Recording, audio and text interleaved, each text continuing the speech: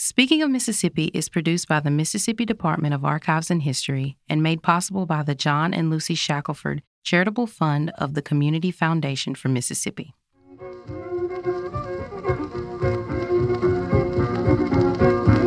The equation goes like this. Mississippi is home of the blues, and native son B.B. King was its sovereign. But B.B., or Riley B. as he started life, was more than just the king of the blues. His voice and stage presence won him lasting fame, but it was the way he played the electric guitar that transformed all of modern popular music. Welcome to Speaking of Mississippi, where we explore the landmark moments and overlooked stories of our state's history. I'm Chris Goodwin. Our guest today is Daniel de Vise, whose book sets the standard as the biography of B.B. King.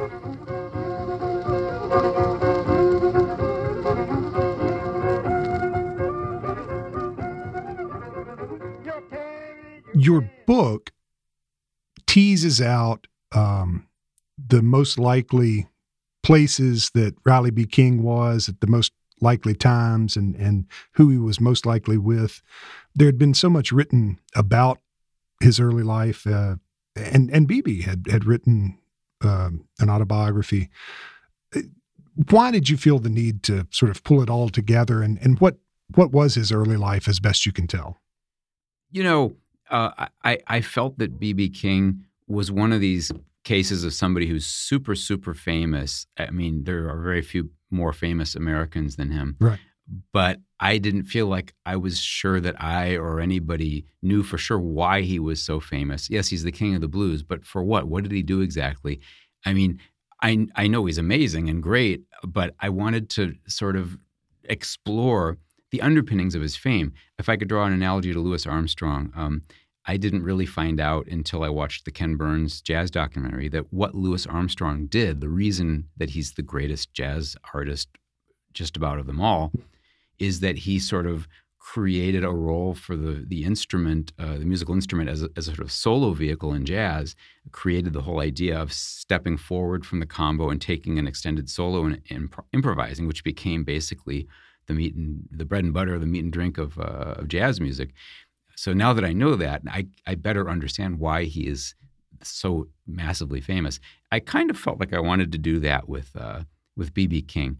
I thought that I knew that he'd kind of created this guitar sound that was pervasive in the years I was growing up and the years of my adulthood, really all the way up to the end of the century. But I didn't know it for sure, and that kind of freaked me out. Like I'd never read it anywhere. That's what B.B. King did. And I thought, well, that'd be cool to write a book saying, just connecting the dots, showing that he created this kind of beautiful vocal style of solo guitar that became almost universal over the last decades of the last century. Yeah.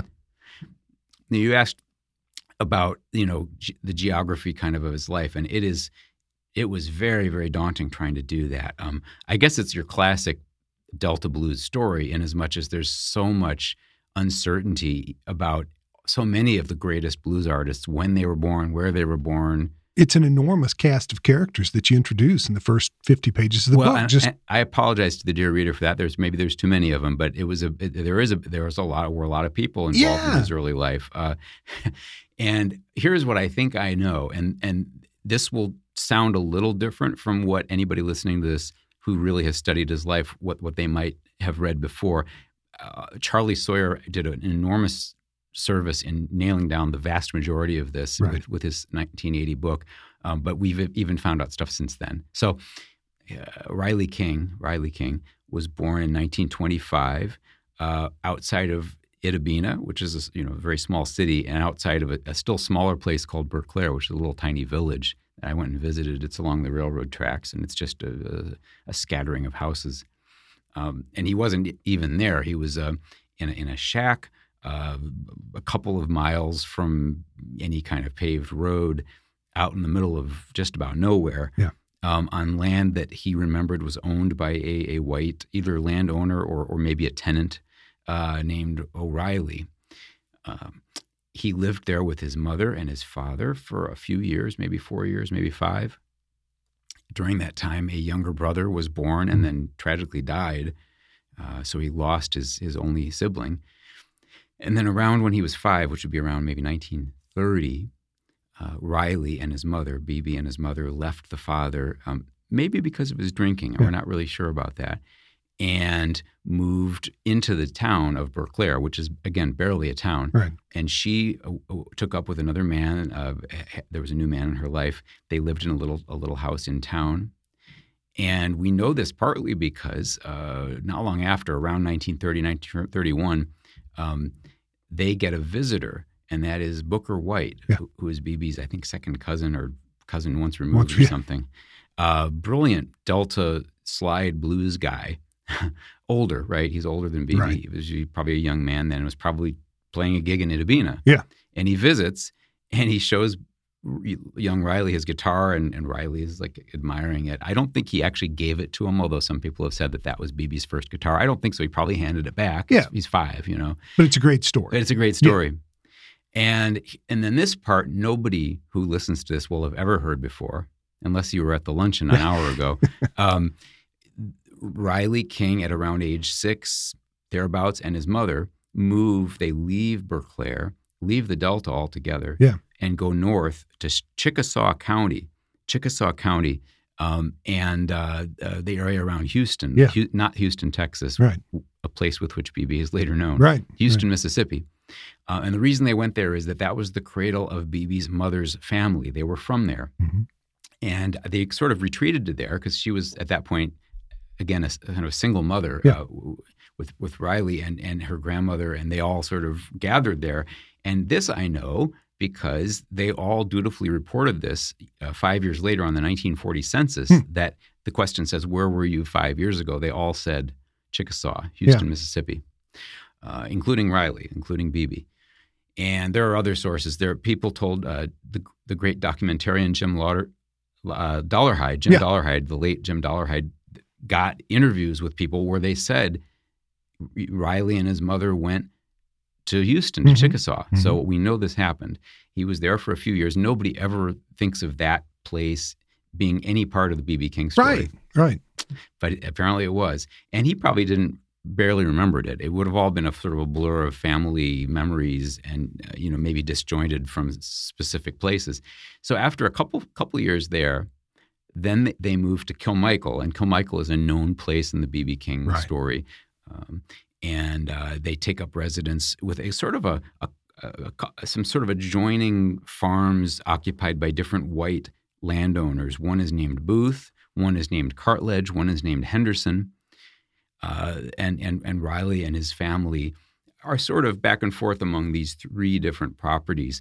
But Charlie Sawyer, who did great research on this, puts him primarily with the Henderson family, living on their property and working on their land for, I would say, the period from around 36 up until about 1940, 1941. Beebe's mother dies at the beginning of that span, actually. I would say very shortly after Beebe settles in Kilmichael, which is sort of just below the hill country. So around age 10, he is left motherless, and he's basically fatherless because they've left the father there. Right. And so then he lives with his grandmother for about 4 years, and then she dies. She dies around 1940, probably of tuberculosis. I believe the mother had died of diabetes, untreated diabetes.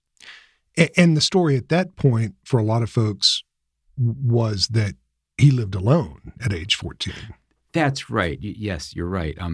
Beebe himself, remember, he's conjuring up memories from a very long time ago, and he thought that he lived alone for a number of years. And Charlie Sawyer and he, I think, figured out together that it was actually he wasn't entirely alone. He was living with his grandmother. He was living with the remnants of his mother's family. Right. Not entirely alone. But after his grandmother dies, he does live virtually alone. I think what actually happened, I forgot to say this at our luncheon we had, but I think he lived with his uncle, his mother's older brother. And again, there's references to this. If you listen to what the documentary maker Dollarhide got from the surviving relatives, they say this. He was with Uncle William. Yeah. I think it was Uncle William. And so he's never entirely really alone. Right. But shortly after that, and we're now in about 1941, Beebe's father reappears in his life and comes and collects him and takes him in a pickup truck to Lexington, Mississippi, to live with his new family. He's got a new wife who, according to Beebe, looks as like the spitting image of his mother, which is a little freaky. Yeah. And 3, I think, children. And they live together in this household, and Riley doesn't like it. It's the classic stepchild situation where he feels like the odd kid out. Right. And I think he only stayed there about a year. And then he gets on his bicycle, a fixed gear bicycle, I think, and pedals over the hills and far away, and pedals all the way back to Kilmichael to resume his life there. An amazing part of the story there. Yeah. So then, let's see. He resumes his life in Kilmichael, but this I picture as being one of the first really happy times for him, at least by his own account, by Beebe's own account. He took up residence with the Cartledge family, and he described them over and over again to the end of his life as being very, very benevolent. It was a father and a mother and a little boy who was several years younger than Riley. By his own account, and by the account of the Cartledges, I interviewed one of the living members of that family. He had a pretty happy, harmonious relationship with them. He lived in sort of an outbuilding on their land. He apparently joined them at the dinner table, which I am told would have been very, very unusual for an African-American child in a sharecropping sort of situation with a white landowner to be breaking bread with them at dinner. Yeah. So I don't think this is entirely a fairy tale to say that it was actually a pretty decent time for him. I think he was treated with some basic human dignity, which is it seems like the absolute minimum, but for that era, it was, I think, pretty good and maybe pretty rare. And again, I don't want to praise this white family for just basic human kindness, but Beebe certainly did, and I think they do deserve a shout out for apparently making his life pretty happy. Yeah. And he received a salary. He actually bought his first guitar at this time. He was earning, I think, $7.50 a week or something like that, and maybe it was less than that. But anyway, he bought a guitar and then started playing the guitar, and he forms a gospel ensemble with a few of his friends. And during this time, when he's living fairly happily in near Kilmichael, Mississippi, he has a couple of huge role models, huge influential father figure type men. And this actually, these people were in his life before, but I'm only mentioning them now. One is his school teacher, Luther Henson, who lived to be about 100, and he taught the children in a one-room schoolhouse. Segregated schoolhouse, that they should feel, proud of themselves, that they should feel self-confidence and self-worth. And he taught them all about great heroes of Black America, and showed them probably clippings from the African-American press about famous Black Americans, people they weren't going to read about maybe in the Genola newspapers, or I'm sorry, he was still in Kilmichael. Well, maybe not. There probably wasn't a newspaper in Kilmichael. Right. But and really taught Beebe about the value of an education and of it being a tool that he could use to transcend the poverty of his life. Because his life was a life of perpetual debt. That was the lot of the sharecropper. And then the other huge influence, the other huge role model was the pastor, Archie Fair. Archie Fair was a guitar-slinging pastor who would play the guitar and sing and worship. And Beebe was smitten with him, and even more smitten with his guitar. And he dreamed of one day becoming a guitar-slinging pastor himself. And I think if nothing else had happened, Beebe might have eventually, grown up to be a reverend, a pastor, a minister, playing the guitar and leading prayer. And I'm sure he would have been a great one. Yeah. From an early age, it really seemed like Riley King was crazy about music and crazy about girls. Well, I think that Riley King's his first real romantic entanglements, his first real loves were a little later. But yes, he writes in his memoir, which was published in 1996 with the collaboration of David Ritz, that he was really into girls. He describes himself as being sort of obsessed with them.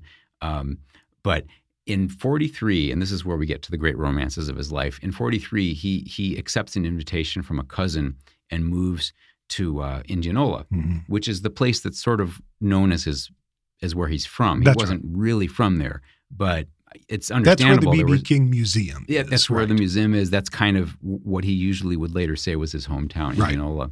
He moves to Indianola, and there I think has his first real love. Yeah. And he describes her sort of as mysteriously as he calls her Angel, but he says it's not her real name. Yeah. This courtship is brief and tragic because it ends evidently with Angel and her whole family being killed in a horrific collision, like a car run over by a truck or something horrible. And I'm certain this happened, but I could not find any reference to it, which could be either because so much in the chronology is so confusing. It could be that this young woman was somebody he actually courted back in Kilmichael, where there probably wasn't a newspaper, right? So that would make sense. Right. If it was later, which is what Riley remembered, if it was later when he was in Indianola, then the papers didn't cover it, which is a little surprising because one of the two Indianola papers, I don't remember if it's the Enterprise or the Tocsin, one of them did cover the African-American community and did so pretty well. But that doesn't mean they might have missed it. It might have been out of town. It might have been like it might have been in Winona or something. Do you all say Winona or Winona? Winona. It might have been in Winona or just somewhere out of town. Yeah. But in any event, I found no reference to it, no record of it, but clearly it happened and it devastated him. Yeah. So as he's still kind of reeling from that, not much long after that, another young woman enters his life. Her name is Martha, and I think her family's from Eupora. And anyway, they start courting, and he falls for her hard, and they become a couple, and he follows all the ancient rules of courtship and is a gentlemanly, courtier. I don't know what you call somebody who courts. And there's some wonderful stories that he tells that I put in the book about them dating and getting to know each other. And then, but fairly quickly after they start seeing each other, they decided to marry. And I think what pushed them into marriage pretty quickly was that he was about to be drafted. And I think that was a common thing back then, that the war was raging and people were being sucked up into it. And so they wanted to get married before he left for basic training. Yeah. And I think we're now talking about, I think it was 43, it might have been 44, it's in the book, but right in the middle of World War II.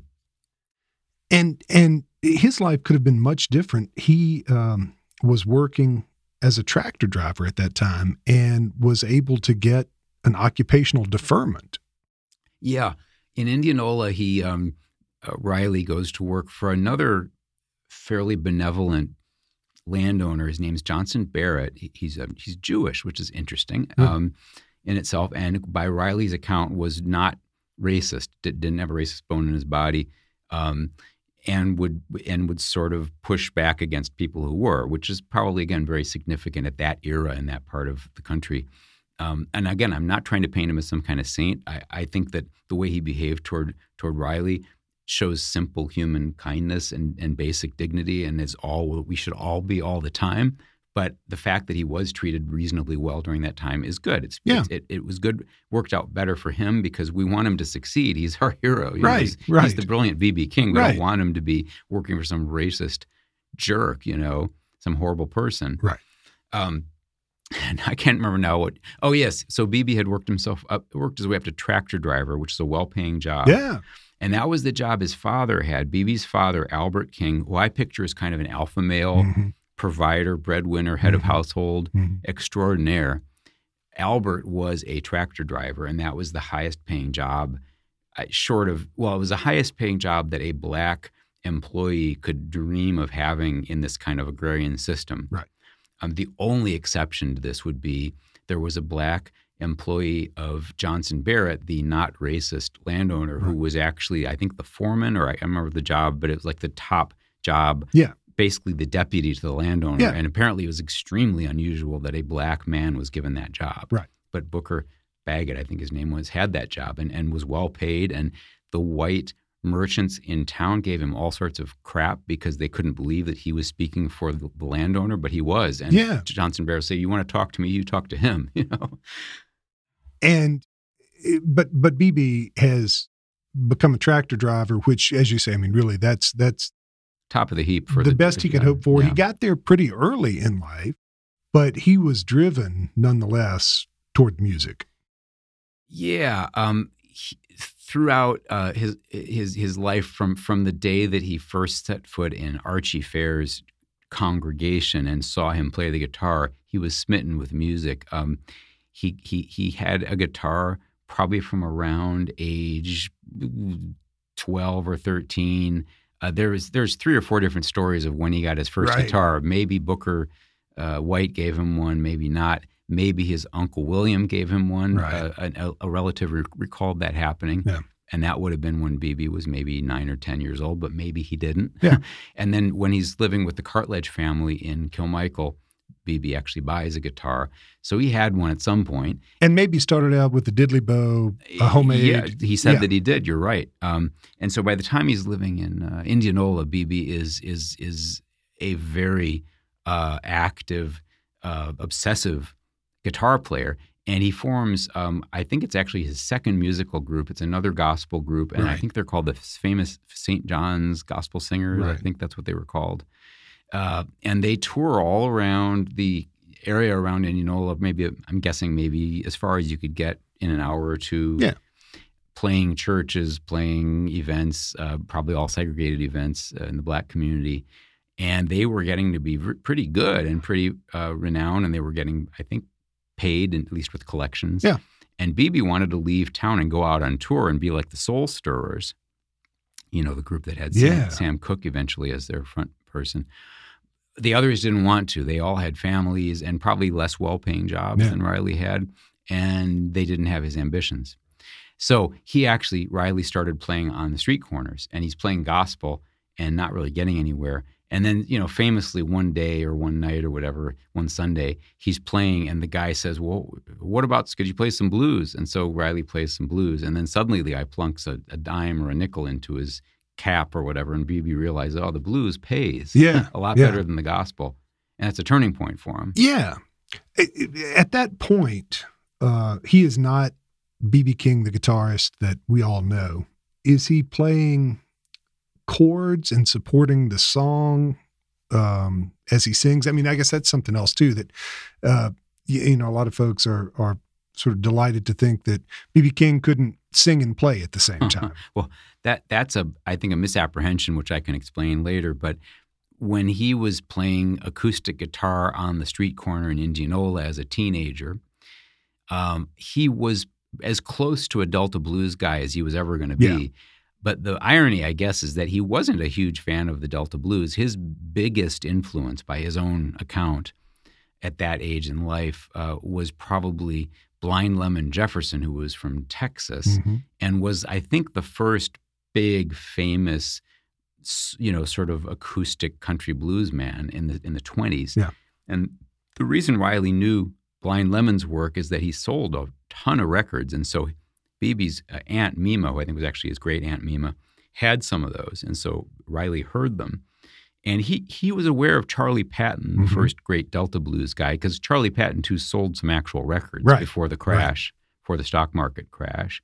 But it's sort of interesting that B.B. King was not somebody who had followed all of, Robert Johnson, apparently didn't think very much of Robert Johnson, didn't really know of Skip James or any of the other sort of great Son House, the other great Delta blues artists, Tommy Johnson and so forth. Although he knew Booker Washington White, Booker White, his cousin, but I don't think he was into that music that much. And even when he's playing on the street corner, I picture him as playing rhythm and blues songs, which are not blues songs, rhythm and blues songs that he heard on the radio. Right. And he's already kind of thinking of a much broader palette of music than the simple Delta blues. Yeah. So he goes on, and from there, what's his next step musically? Yeah. Well, the gospel combo actually goes on the radio in Greenwood at WGRM, I think it's called.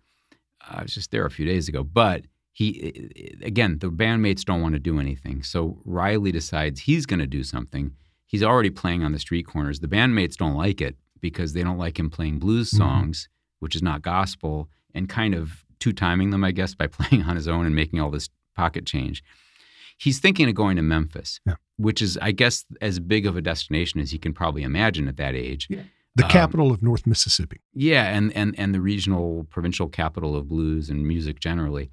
And the opportunity knocks on this day when the engine knocks on his tractor, and it smashes into the sort of undercarriage of the, you know how the stuff is like up on stilts and because of the low-lying land and all that.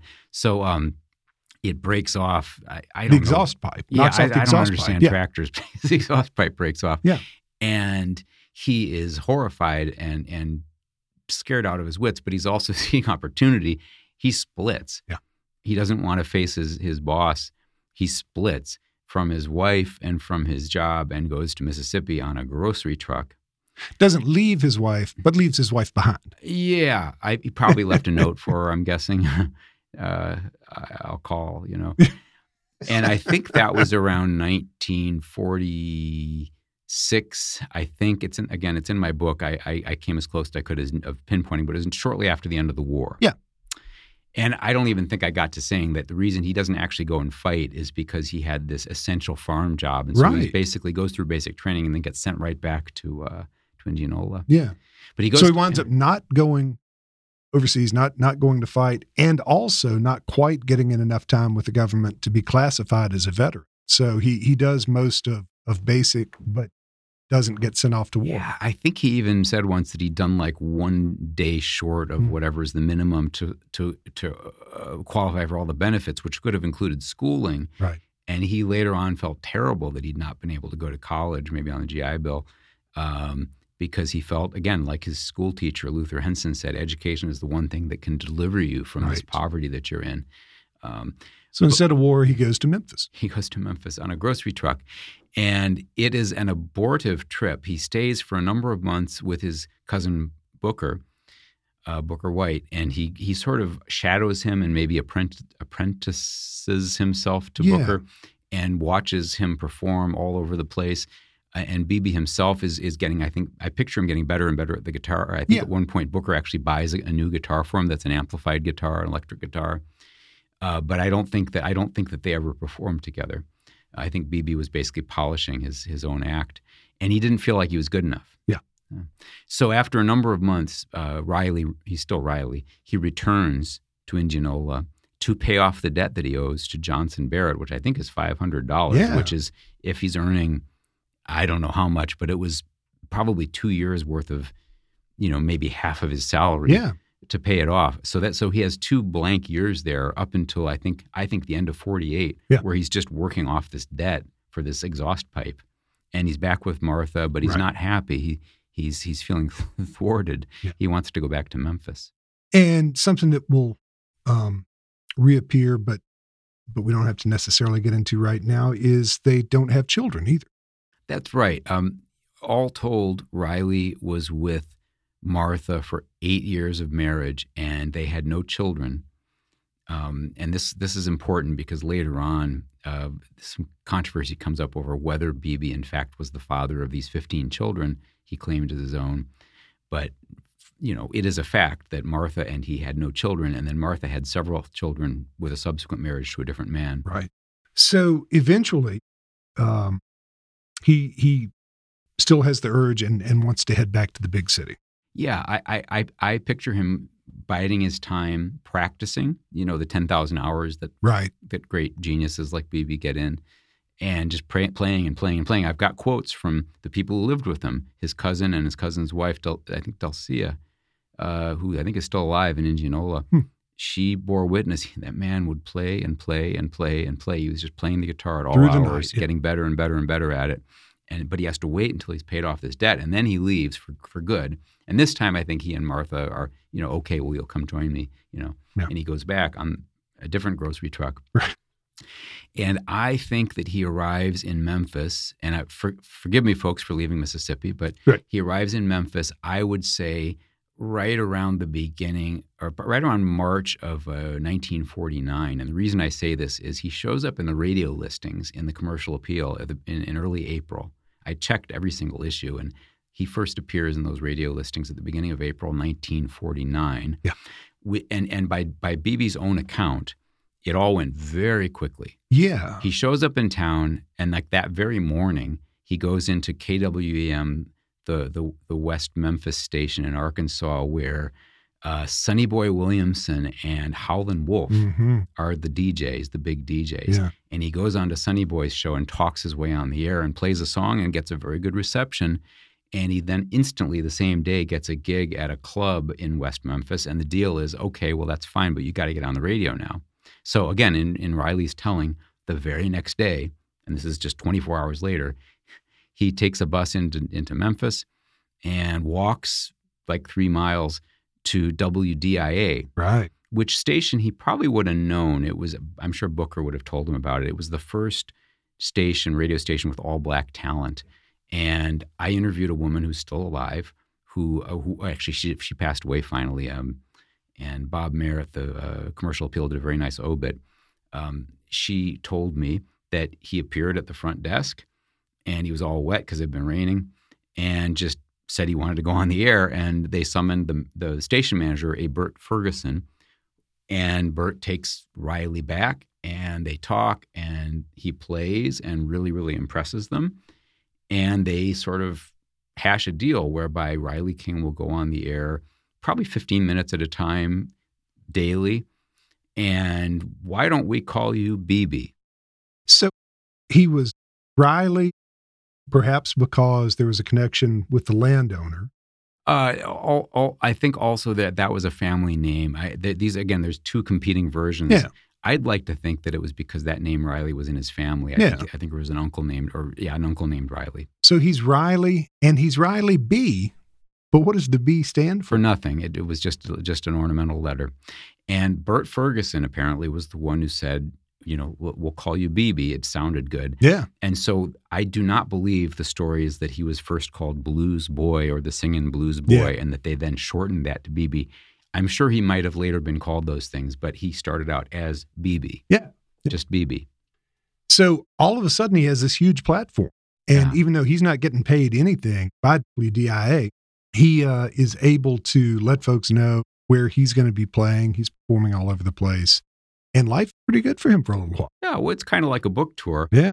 He's playing for free. He uses the platform of the radio to advertise his shows. He is getting paid for the shows. Yeah. He plays the shows, and it's this cycle. And he's also advertising a dubious tonic called Hadacol, is it, or Pepticon? Pepticon. Pepticon. Hadacol was the competing brand that Sonny Boy, I think, was hawking.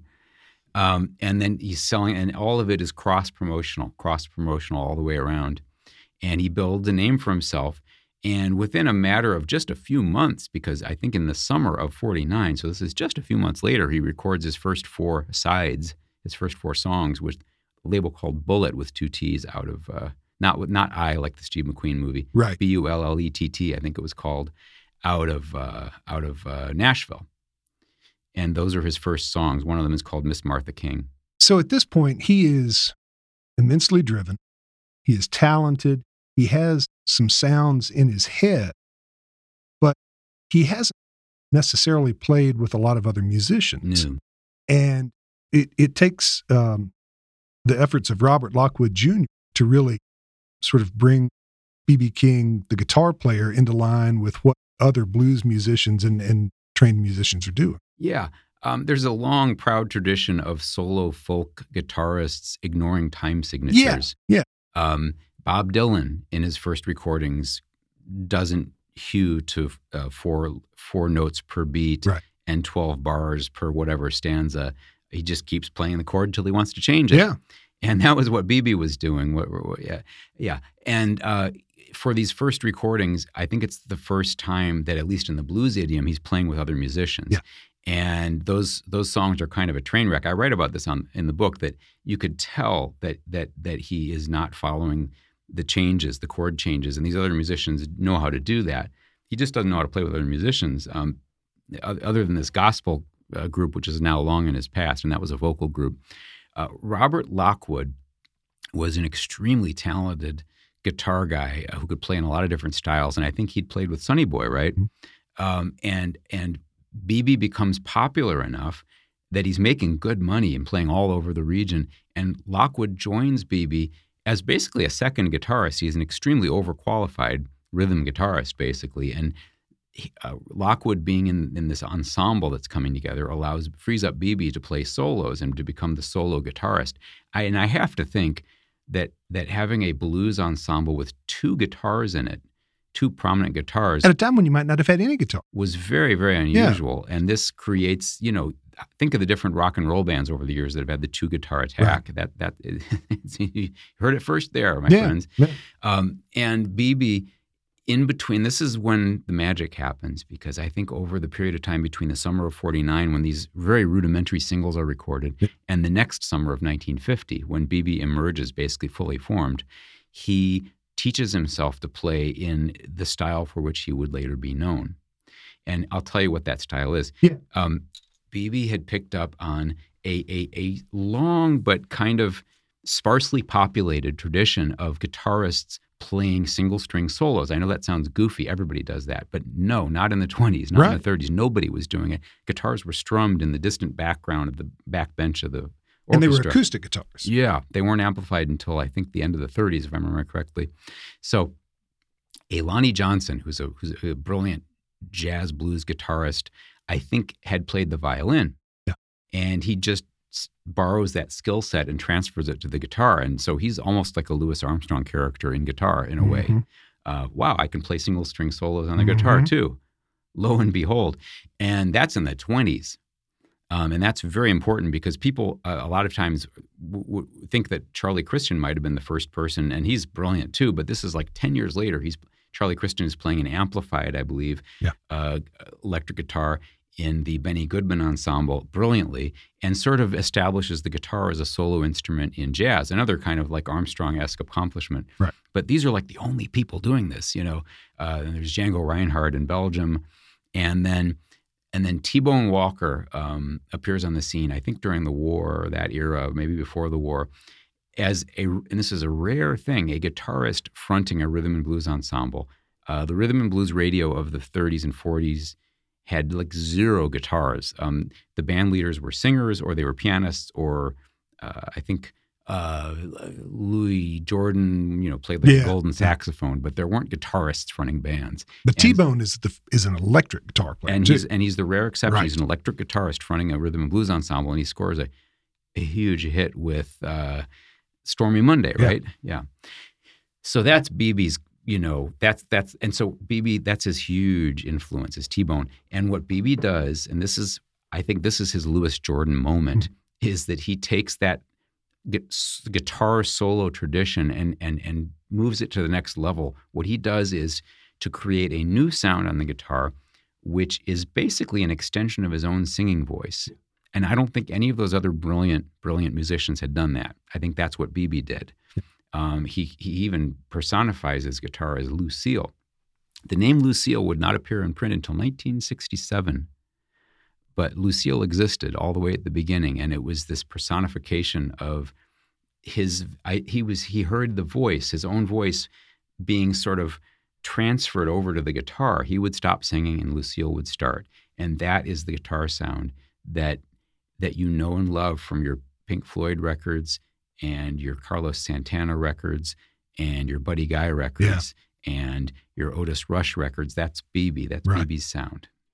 And everybody loves the story of Lucille, and most folks know the story of the fire and Lucille. But not only has Lucille been any number of Gibson semi-hollows, but Lucille in those early years was sometimes a solid body Fender, was sometimes, right. Really jumped all over the place. There was no real connection with Lucille as a guitar. It was his guitar. And let me say whatever again, his guitar happened to be at the time. The word Lucille does not appear in print at any time in the 1950s. I couldn't find it anywhere, or in the first half of the 1960s. He might have called his guitar. He did call his guitars Lucille. I asked, Floyd Newman, who was, I asked two different musicians who were playing with him in 1950, and I think one or both of them remembered Lucille being a thing. Yeah, but it was whatever guitar BB happened to have. His guitars were getting stolen all the time, and he had not settled on one brand. I think he's got a Fender Jaguar in a number of press photos, and I think that was a go-to guitar in some of the early years. I know this sounds horrible to anybody who's used to the 335, Right. that beautiful Gibson hollow body, but he didn't adopt that as sort of his chosen instrument until maybe, I'm thinking, almost like a decade later. And did the look of it play a part? I mean, early on, B.B. King decided he was going to dress up, not dress down. He was going to play with more musicians rather than fewer musicians, and the guitar just looked so good on it. Yeah, B.B. King always, this is further distancing himself from the Delta blues masters. He would talk disdainfully of a guy with like a corncob pipe or whatever, and overalls, and a tin cup full of whiskey or whatever. He wanted the blues dressed up in a jacket and tie. He drew this inspiration from all of the rhythm and blues bands whose songs were on the charts and on the radio. These were formal bands with tuxedos and charts and horns and arrangements and, panache. And that was what B.B. wanted to look like and what he wanted to sound like as well. The book is great in lots of ways. One of the ways that it's really entertaining is, when you trace the story of B.B. King, the career of B.B. King, you're going to bump into just about every famous name that's out there. And there's a great quote in it where Charlie Parker, the great saxophonist, great jazz saxophonist Bird, says to him, "We're all blues players. It's just that we hear blues in different ways." And Miles Davis was a huge fan, and B.B. was a huge fan of Miles, and they would catch each other's shows whenever they could.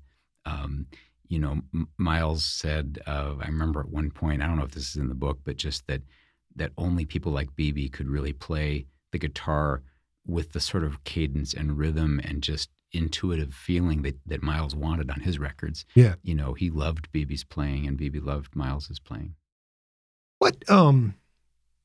What about the labels and the people that he chose to work with in the early years in particular on his records? He did not go with the big labels to start out with. Did that give him some freedom to do things that might not have happened otherwise? Did it hold him back because there weren't resources there?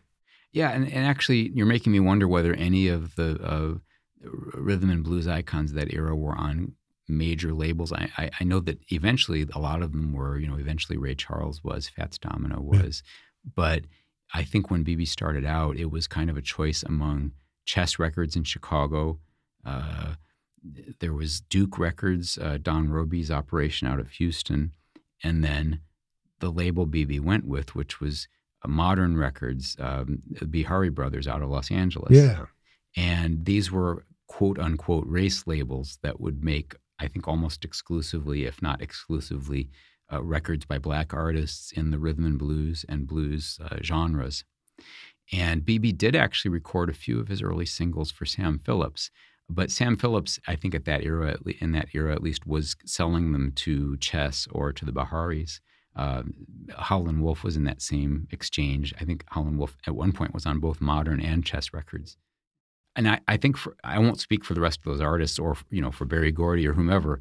I think that in B.B.'s case, I know that he was passionate about the civil rights movement. He did an enormous amount of work behind the scenes.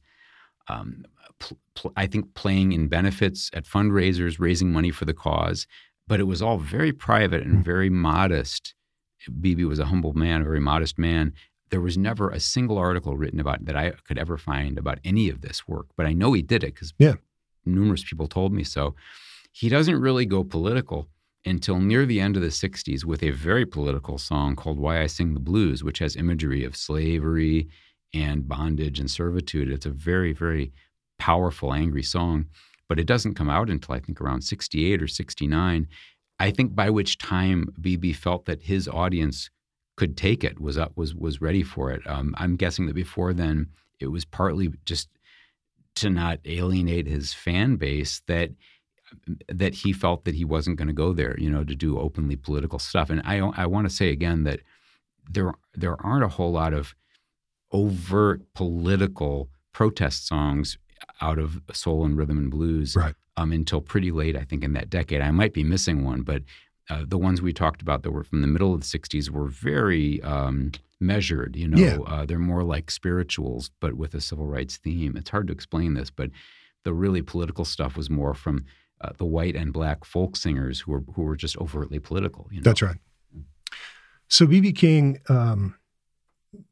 wins acclaim really early on. I mean, he's beloved as a singer. He's pretty quickly beloved as a guitar player. He sticks around so long. His audience changes. Yeah. You know, we lived, especially in the past, in such a segregated society. And B.B. Was a participant in a music industry that was just divided right down the middle. He played almost 100% in black clubs, and, you know, white people weren't allowed in the black clubs, nor black people in the white clubs. And this was throughout the 50s and into the 60s and for the first half of the 60s.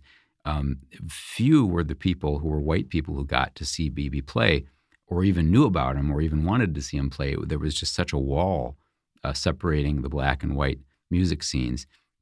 So what happens, and this is like a 3 or 4 part story, but by the end of the 50s and early into 1960, there are the new generation of black blues guitarists who are all wonderful, and all of them basically are picking up on what B.B. is doing. Yeah.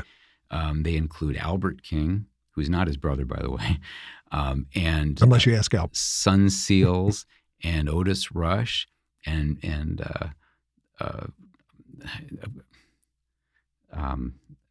the famous one who's got the club named after him, Buddy Guy, sorry, who's actually still alive and is the sort of reigning king now. All of them, and Buddy especially, paid homage to B.B. and said this was the original guy. We're just carrying on in his tradition. Right. So by the early 60s, their stuff is being shipped over to Britain. And in England, there's all these musicians. And think of all your favorite guitarists from The Who and the Kinks and the Stones and the Yardbirds. They'd all gone from skiffle, which is kind of like jug band, through this sort of traditional jazz revival, which is kind of like Dixieland, but all British version, to where they come out the other side with a very passionate interest in blues. Right. And it starts out that they're interested in sort of acoustic country blues. And then gradually, as the 60s progress, they become interested in electric blues. And so like Muddy Waters goes to Britain playing an electric guitar and freaks them all out because they were expecting acoustic music. Yeah. And then Muddy comes back a few years later and brings his acoustic, and then they're all expecting electric, and they freaks them out again. Yeah.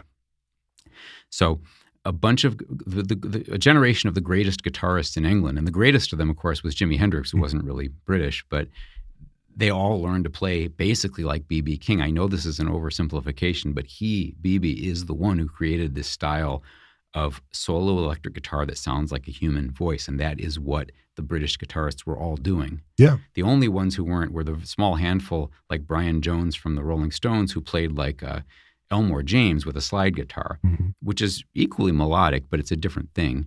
That's a different sort of wing of the blues, which is Muddy Waters, Elmore James, those folks, and Duane Allman, you know. So the Brits invade America, and this would be probably the second British invasion. It's like 66, 67, bringing this revolutionary guitar sound, which is B.B. King's sound, with them. And at the time that they invade, I can't stress this enough, put on a record that you own that was made in 64 or 65 by an American band, or even 66. There is no B.B. King guitar. It's a lot of it's inept, and what lead guitar there is. Think of like early George Harrison. It's not inept. It's wonderful, but it's very clipped, it's rhythmic-y sort of rockabilly, ding, ding, ding, ding, ding, that kind of stuff. Right. Or Chuck Berry's style, which is a different style. It's rhythm guitar as lead. Chuck Berry was basically filling in with his guitar for a horn section that he heard in his head, and that's what becomes Keith Richards' style. Yeah. But the dominant guitar style from the Woodstock era on to the end of the century was the B.B. King guitar style, which is imported with great passion by all these white British guitarists into America. And they then join these wonderfully talented black guitarists who'd been doing it for several years, but without really white audiences paying any attention. And suddenly, everybody wants to play like B.B. King. Things changed for him right around that time when he recorded his version of The Thrill Is Gone. Yeah. BB had been carrying around that song in his head for a long time. I can't remember now who wrote it, but it was somebody else's song, and it had been done in a very different, much simpler version. BB reimagined it with in a different key and with a very kind of almost like the sort of Otis Redding style sort of soul arrangement. He added another chord, a flatted sixth chord, so it's not just a 3-chord song. And Bill Simzik is at the controls, who was this young producer who really wanted to bring BB up to date in the rock and blues and soul sort of idiom. And that song, it's a beautiful song, and I think they all knew immediately that it was a hit. And Simzik added strings to it, which gives it some suspense. That song was one of, I would argue, 3 or 4 specific different things, all of which conspired to put him over the top. When I say over the top, I mean as an artist everybody in the United States knew, not just his black fans, but everyone in the country. The first would be this triumphal gig that he does at the Fillmore in San Francisco in 1967, which is just about his first time performing for white people. And that is a huge breakthrough gig where suddenly he literally just meets all these fans who know his sound and know how much he's done for the pop music that they love. And it's this wonderful, worshipful moment, and he breaks down in tears. And there's also, he goes on Sullivan, he goes on Carson. And I think in the end of '69, he goes on tour with the Stones, which is a big deal because the 1969 Rolling Stones tour was an epic tour. It was a huge tour, and BB was a big part of that. And it won him a whole new audience, lots and lots of young, mostly white, probably mostly male people, all of whom wanted to learn the guitar and play like him. B.B. King is married twice, famously lover of women across the country and the world. And eventually the stories start making the rounds about all of his children.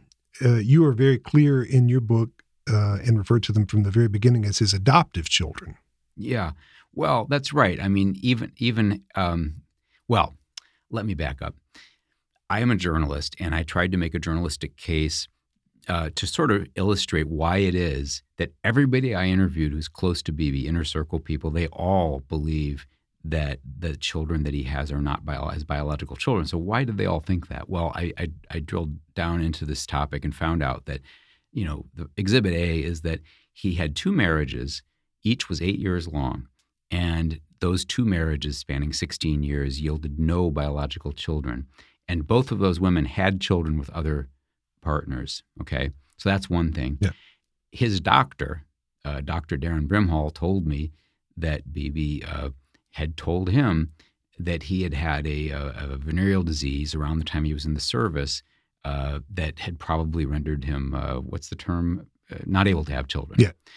And that furthermore, this other piece was in Charlie Sawyer's book 40 years ago, so this is not new, that BB and Sue, his second wife, went to a fertility doctor very early in their marriage. Why can't we have children? Yeah.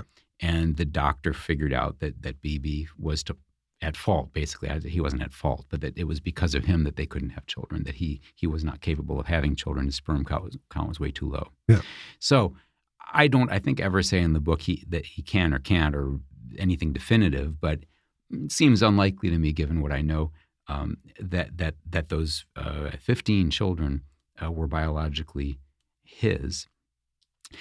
And the reason this matters to me, really as his biographer, is that it gets to a fundamental trait of B.B. King, these fundaments of his personality. Remember we were talking about he lost his whole family. Yeah. His little brother died, his mother died, his grandmother died. He was ripped away from his father, who then went on and had another family. So he felt like he was alone in the world. And I would argue that he spent his entire adult life sort of assembling a family that he could love and cherish and give money to and send their grandkids to college and do all of that. I think it's a beautiful thing. And I love that he had this big family that he basically built up. And he always said that he would never question any paternity claim that reached his doorstep. If they said it was my kid, then it's my kid. Yeah. And there's something kind of beautiful about that. I know that toward the end of his life, especially, there was some acrimony, there was some conflict and infighting among the children. But I just think that gets to a fundamental trait of Beebe's, which was that he just yearned to have a family, and he ended up having a big family. You write with great insight and really technical knowledge about some of the innovations of B.B. King's guitar playing. Are you a musician? Well, I'm not a good guitarist. I've played the guitar since college, never very well. But I was always the person in all the bands I was in who kind of could figure out what the chords were in a song, what the harmony should be, although I could never sing it because my voice is too low, but I always know what it should be. I was classically trained. I almost became a classical musician. I played the piano a long time when I was young and played in youth orchestras and such. And so I'm very much a music geek. And I'd always wanted to write a music book. I very, very much feel like a frustrated music writer. I was telling this to Bob Muir, who is a very successful music writer at the Memphis paper. I was a frustrated music writer, and this is my first music book. I wrote many, many music articles over the years as a journalist, but never did I have the music beat, and I kind of always wished I did. The book is King of the Blues, The Rise and Reign of B.B. King. Daniel, thank you for being with us today. It's been my pleasure. Thank you for having me.